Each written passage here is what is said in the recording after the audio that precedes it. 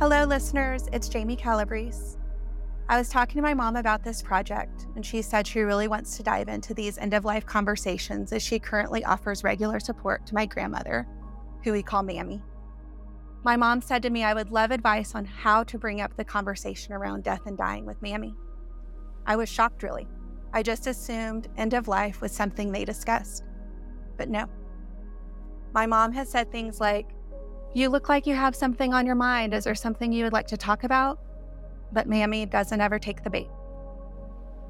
My mom and Mammy are certainly not alone. Whether you're wanting to discuss the elephant in the room with a person who is terminally ill, or with a loved one who is aging and knows there is time here is limited, or if you just want to be prepared in case your loved one brings the topic up to you, this conversation is for you. I'm so grateful and happy to welcome the beautiful, gentle, warm, and compassionate Ellen Knapp today with her wealth of experience and wisdom.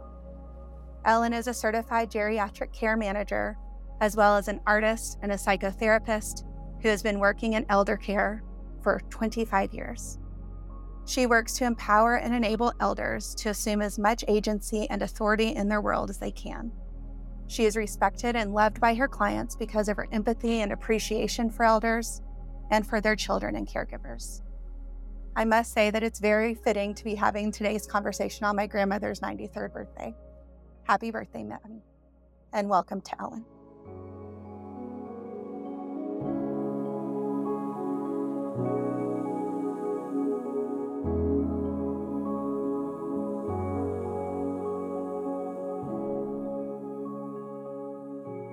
Hi, Ellen. Thank you so much for being here and for sharing your time with us today. Thank you so much, Jamie. It's really nice to be here with you. As you listened to that anecdote about my mom and grandmother, was that surprising to you? Is that something that's common? It's really common. And I think in our culture, the discussion of death, we've been trained to think of it in negative terms. And of course, not everybody is the same, but a lot of older people, they don't know how to talk about it. And in fact, I think they may think of it as a taboo subject. And so it isn't just the one sort of person that you're with who may be awkward or private about talking about death. I think it's fairly generally a cultural way of thinking. There are exceptions too, of course. There are some people who are very open. But I'd say in general, mostly we find that older people in these times have kind of grown up with the notion that it's not an open subject. It's a private thing. And in fact, it may have some kind of sense of defeat or negativity associated with it. Yeah, I believe that's true. And I mentioned this to you when we were talking earlier that I think there is kind of a universal fear or avoidance. And in my own experience, whenever my friend Allison brought this subject up to me, and when she said to me, "I'm dying," my first response was, "Are you sure? How do you know?" And then I could feel this kind of retreat inside of me that I fought for her sake because I wanted to hold that with her. But I was surprised at how averse I was to saying that out loud and to talking about it. And so I think it's so important that we're having this conversation because I think it's something that we all need to talk about. We prepare for so many things in our life. We talk about so many things. And this experience that we will all go through one day, it should not be a taboo subject. Well, I wanted to bring up one organization that came about because of exactly what you're talking about, and it's called the Conversation Project. And it was started by a woman named Ellen Goodman, who was a journalist, and she used to write for the Boston Globe. And we used to get her columns here in Boulder in that Boulder Daily Camera. But the story goes that her father was diagnosed with an illness, let's say cancer. I'm not sure. I don't remember. But the family was very awkward in being able to discuss the fact that he may not live very long. And he was really struggling with being able to talk about it. And so while he was still alive, she became inspired and I think sort of developed a family way of talking about death and dying of our loved ones and ourselves that is now a wonderful, free system that she developed. And it's called the Conversation Project. And it includes not only ways to think and talk about death and dying, but also end of life paperwork and all kinds of things that can be shared as a family to begin to work on together to approach end of life. So that's just something wonderful that everybody should know about. And I think the link is the conversationproject.org. And I know here in Boulder, they have an office and there are free counselors that you can call if you are beginning to be near somebody who is dying or has a terminal diagnosis. These are free counselors and that's just a service that I think came about because of what you're talking about too, is that we have such a difficult time talking about death and dying. So I just wanted to put that out. That's amazing. Thank you for sharing that resource. And I'll be sure to put the link on our website with the show notes so that Yeah. people can find it easily. Yeah. Yeah. And it's so important to have the practical guides out there, right? Because that's when you're avoiding the topic, then you're avoiding all of this preparation that needs to be done. And then, as we dig deeper into our conversation today, the other really important aspect of this is this emotional piece, Yeah. right? And so I'd like to ask, do you have advice on how to broach the subject, how to even bring it up with your person? What came to my mind was to consider what their spiritual orientation is. And for instance, I was raised in an Episcopalian church. And so our belief is that when we die, we go to heaven. And so I think to begin to talk a little bit with an older person about maybe in general terms, what is their belief about what happens when they die? That could be a way to sort of open the door that is a little bit safer than saying, I'd like to talk about death and dying or something too blunt. So maybe go into the spiritual part of their lives. And I think sometimes with the people that I work with, it is such a personal and private subject that I find that I don't want to just bring it up for the same reasons we've been saying too arbitrarily. I think once I get to know people and I'm often accompanying them to their medical appointments, sometimes as we ride along in the car, which is a nice time because you're kind of parallel, you're not facing each other, it can be sort of a little bit more of an open, slightly abstract way of having a conversation and just to delicately talk about things. For instance, my mother had a pretty severe stroke, which she survived. And she began to talk about how she probably wouldn't be around for very long. And it made me cry. It is so emotional. And then it was a little bit tough for her that I was crying. And so you just never know how it's going to go. But I think just having a lot of sensitivity and being willing to stay with it. Yes. You mentioned your mother saying, I'm not sure how much longer I'll be around, or I don't think I'm going to be around much longer. Is that kind of an opening? Do you think that that's them reaching out and wanting for you Yes. to talk about that more? I think so for sure. If a person does that, I would take it as a bid for wanting to talk, even if it's a little one. It's a little hand raise, like, yeah, I want to talk about this. You're with me and I'm saying it to you. I mean, they don't just say it for no reason. I think it'll help a person open the door, and then maybe you can explore kind of delicately what they need. Maybe all they need was to say that. Maybe what they need is to hear you, the other person, offer what you are thinking and how you feel about their life and end of life. Maybe they need some real reassurance. And I think for all of us, there's this element of being alone.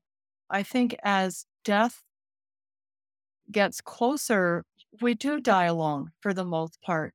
And then I think there's the loss of the person. Once, when my mom died, I was so stunned by how final it was. So even though we can all know, yeah, we're all going to die, every animal we have is going to die, every house we live in is eventually going to collapse, like we know it in an abstract way and sort of an unfeeling way, I guess. But when it happens, there's every reason to understand why it's a big deal, because it is. Every single one. There's that feeling like when my mom died or my father, they were gone forever. I was never going to see them or hear their voice again. And you feel that even when you're approaching it. There's in the hospice world, there's a term called anticipatory grief. Like, say, when a person is terminally ill or they have a dementia that is really changing them, and you can sort of intuit that they are winding down and maybe more and more quickly as the days go by. And so there's this anticipatory grief. You start grieving them while you're still sitting with them and talking to them because it is a big deal. I mean, I was just thinking it's probably on the level of a birth. We don't do it over and over, it's one time. And as families, yeah, I think so many families get there into anticipatory grief and, like you were saying, dodge it, try to change the subject and maybe even avoid thinking about it because the emotions are so powerful. So Yes. I love that you're opening this up because I think the way in is probably based on what if the person who is old or terminally ill or is like your friend, knowing that they're going to die.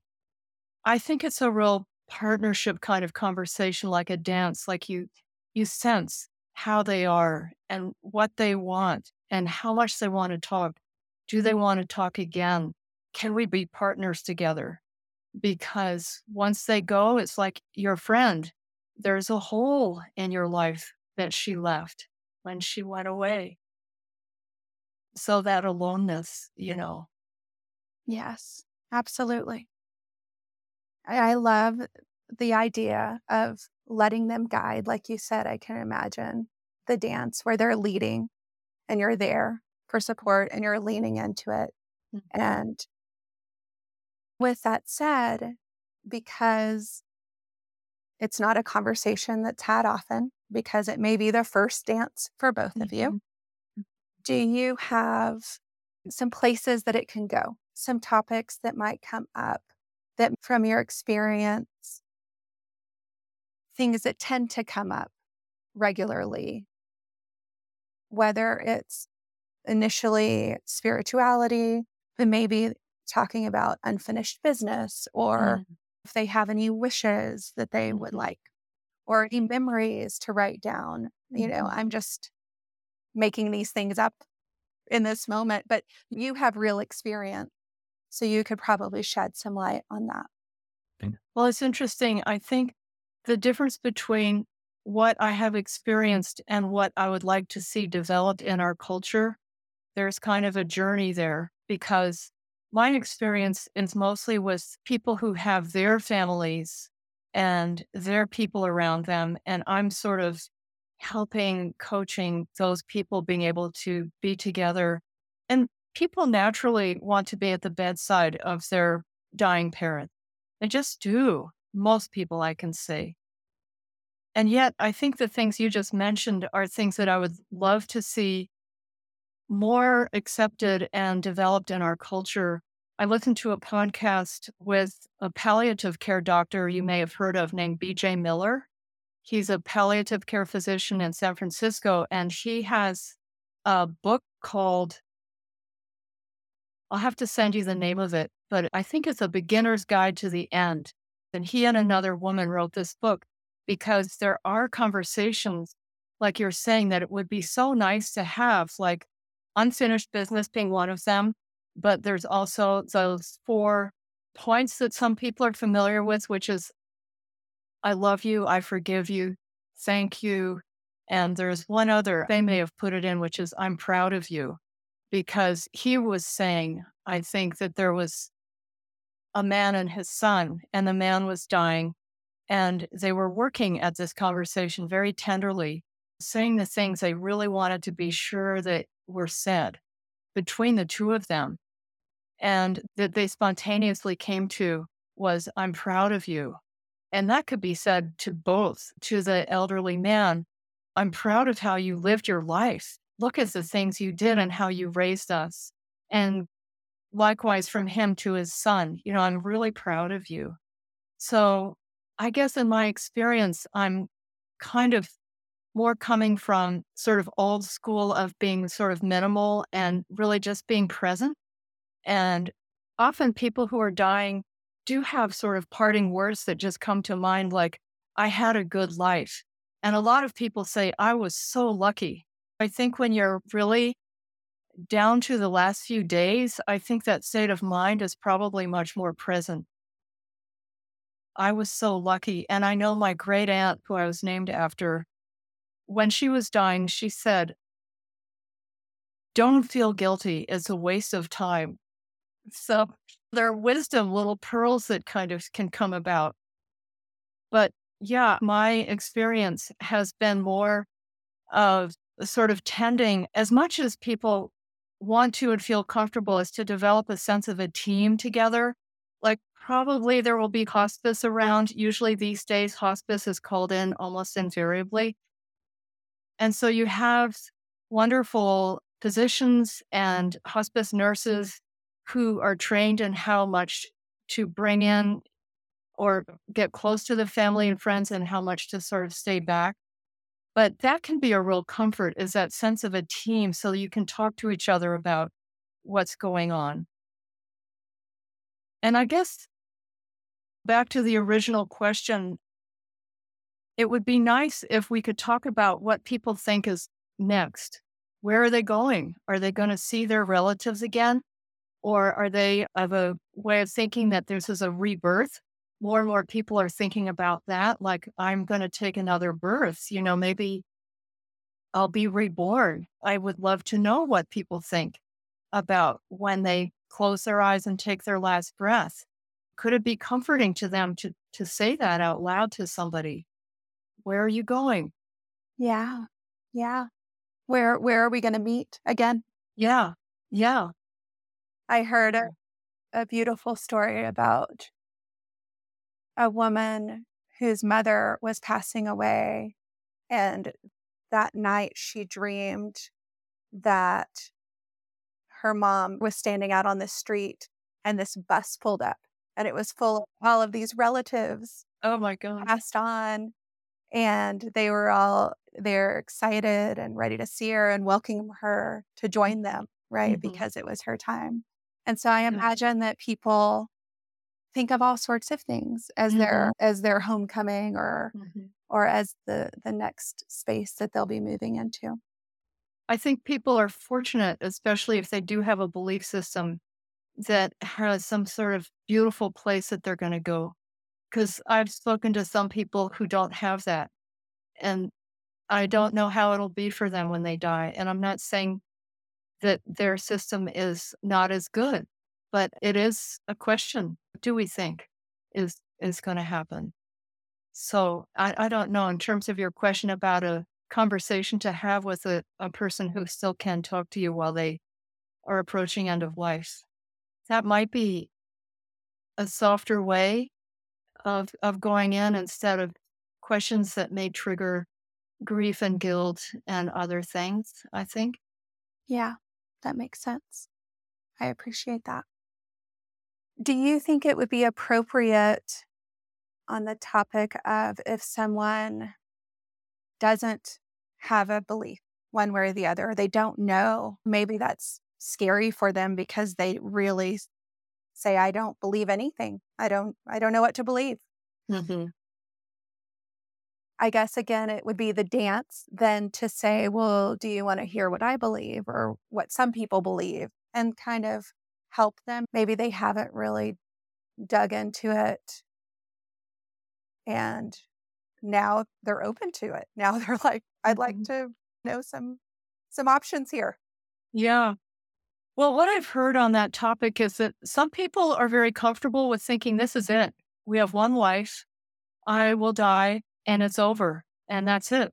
Period. There's a period at the end of it.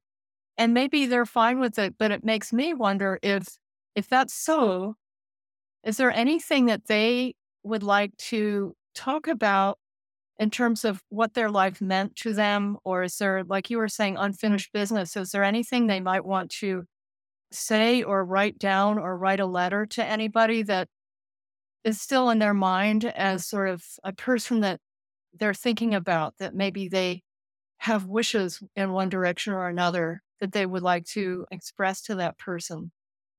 But, that does apply, I would think, to anybody.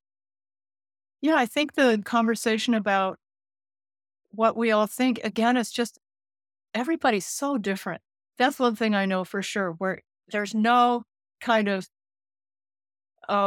formula, which is kind of wonderful Yeah. if you can be with that and just sort of approach. But I think the fact that you want to approach the subject and maybe people as they die, I think even your presence in being that way will be a comfort and a possible invitation. And it's really wonderful. Thank you for that. Thinking about what you mentioned with writing a letter or unfinished business, I also think if there are really fond memories Mhm. that they may want to discuss and you could offer to write down so that Exactly. those could be carried on What a great or idea. something like that, Yeah. right? Yeah. There Well, more and more people are actually writing little autobiographies. I know somebody who put together a wonderful kind of picture book of himself, and it's just sort of simple, but it takes him from childhood up to the present day.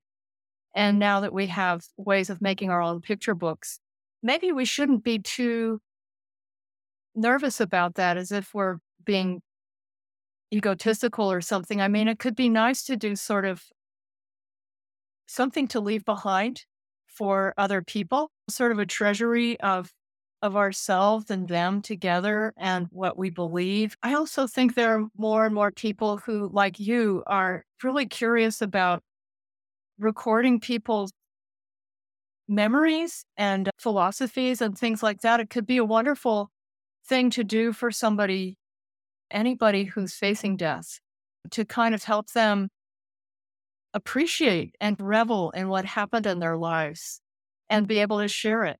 And maybe we could encourage that more. Yeah, I love that. I was lucky enough to know a great grandmother. Oh, I yeah. was very close to a great grandmother who Yeah. had incredible stories of strength. Yeah. My parents have these beautiful stories, and for the future generations to Mm. have these stories and to, like, know what they're made of, what I know know. what's in their bones, right? Yeah. Yep. Yeah. I think that's so beautiful. Yeah. I'm in my late 60s and I'm beginning to think about how much time I have left because I have a new grandson. And so it really put a spotlight on doing the math. Like, okay, I'm 67. In 10 years, I'll be 77. He'll be 10. Okay, in 20 years, I never used to sort of add it up that way. I'll be 87 years old. And so there's a sense of time being more kind of contained. And people my age, I'm finding, are much more apt to talk about those things. And so, in my kind of age group, I think you begin to feel it. And so, I'm glad that my friends and I, many of them, seem to be interested in facing what we want to do now. I mean, it's not exactly bucket list type thinking. It's more like the preciousness of what we want to do and continue to be and what we have done. And yeah, you just begin to be a little bit more sensitive about the preciousness of life. And you never know when something's going to happen, whether it's an accident or an illness coming or what have you. It becomes much more possible that things could happen to you. So in my mind, instead of it being like my son said to me, it's like, why are you thinking about that? And I think based on his not wanting any of those things to happen to me, but also not seeing all these days and months ahead of me are special now, you know? Right. And I think it's great to be able to see that and say it to certain people. Obviously, younger people may not want to hear it. Even if I tell them about the conversation project and how they too could get killed or develop an illness, they should think about it too. They should fill out their end of life paperwork too, because it does happen. Younger people die and get sick and have accidents. And so, of course, when you're young, you think you're indestructible and that your future is very limitless. But if we can have a sort of normalized, I don't feel like dwelling on it, but I just want to highlight that life is precious. We just don't know Absolutely. what's ahead. It's so true. And I have to say, again, with the passing of my dear friend, it was also a wake up call for me. Like, this Yeah. is a person my age. Like, Hmm. how did that happen? That doesn't Yeah. happen, right? Yeah.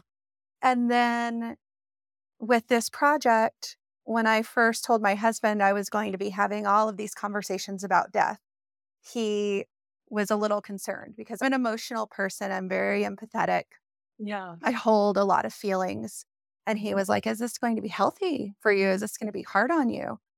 And what I have found is by having these conversations and acknowledging that we are all going to die, that I am actually inspired to live a better Yeah. life.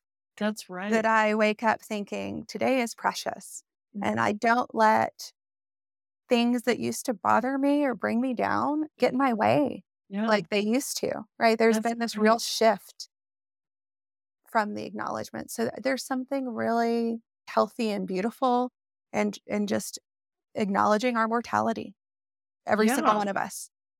I think there are cultures that do that from the day you're born. And I want to go down to Oaxaca and participate in the Day of the Dead because I think that's what it's for. It's for, of course, celebrating people who have died, your ancestors, and continuing to love them and cherish them. But it's also a reminder for any age person that death comes without warning. That is a Buddhist fundamental statement. Death comes without warning. And I think the purpose is, like you say, is to make use of your life and to really wake up and be present in your life. So the focus on death in some cultures is for that reason. You see certain art forms where there are pictures of skulls and skeletons and that kind of thing. And that's what it is, because actually life is so kind of tenuous. We take it for granted. And to come face to face with a dying person in a certain way is one of the biggest blessings I can imagine. I used to have an assisted living home, and I hadn't been around a lot of dying people or seen very many corpses. And it's sort of beyond words. There's something so shocking and inspiring, and it feels like a blessing to be able to see it because after the person dies, their body begins to disintegrate pretty quickly. So there's this little moment where you can be with them and you don't know if their spirit is around or their consciousness. You don't know. You just sort of feel these things. And often after a person dies, right away, it feels to me like the room is full of this love and kind of relief. And it is sort of palpable. The ones that we're lucky enough to be with as they die, that's a true gift. It really is. So beautifully said. Thank you for that. It makes me think people that are listening right now are going through this incredibly difficult time.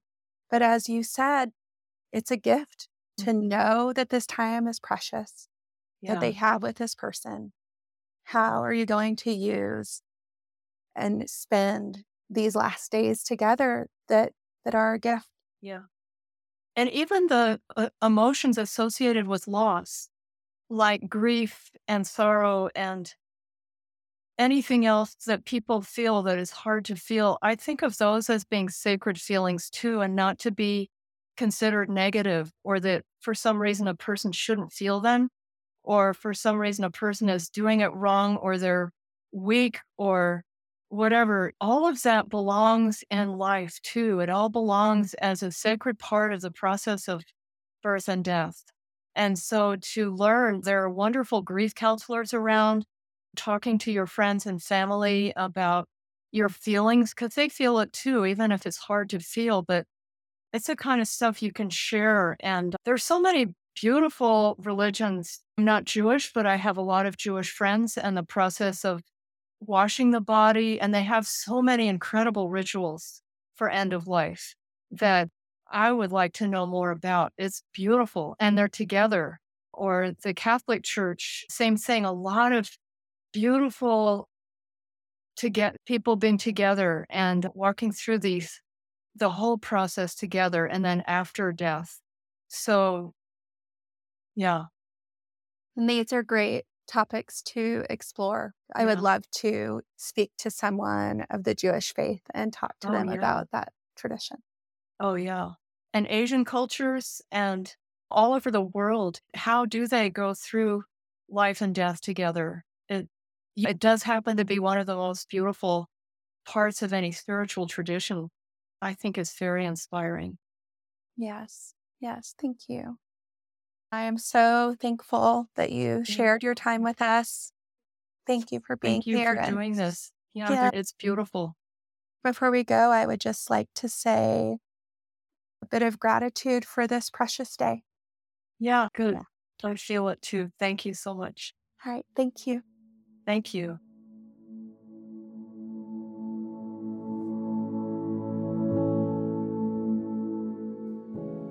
I hope you found our conversation to be useful.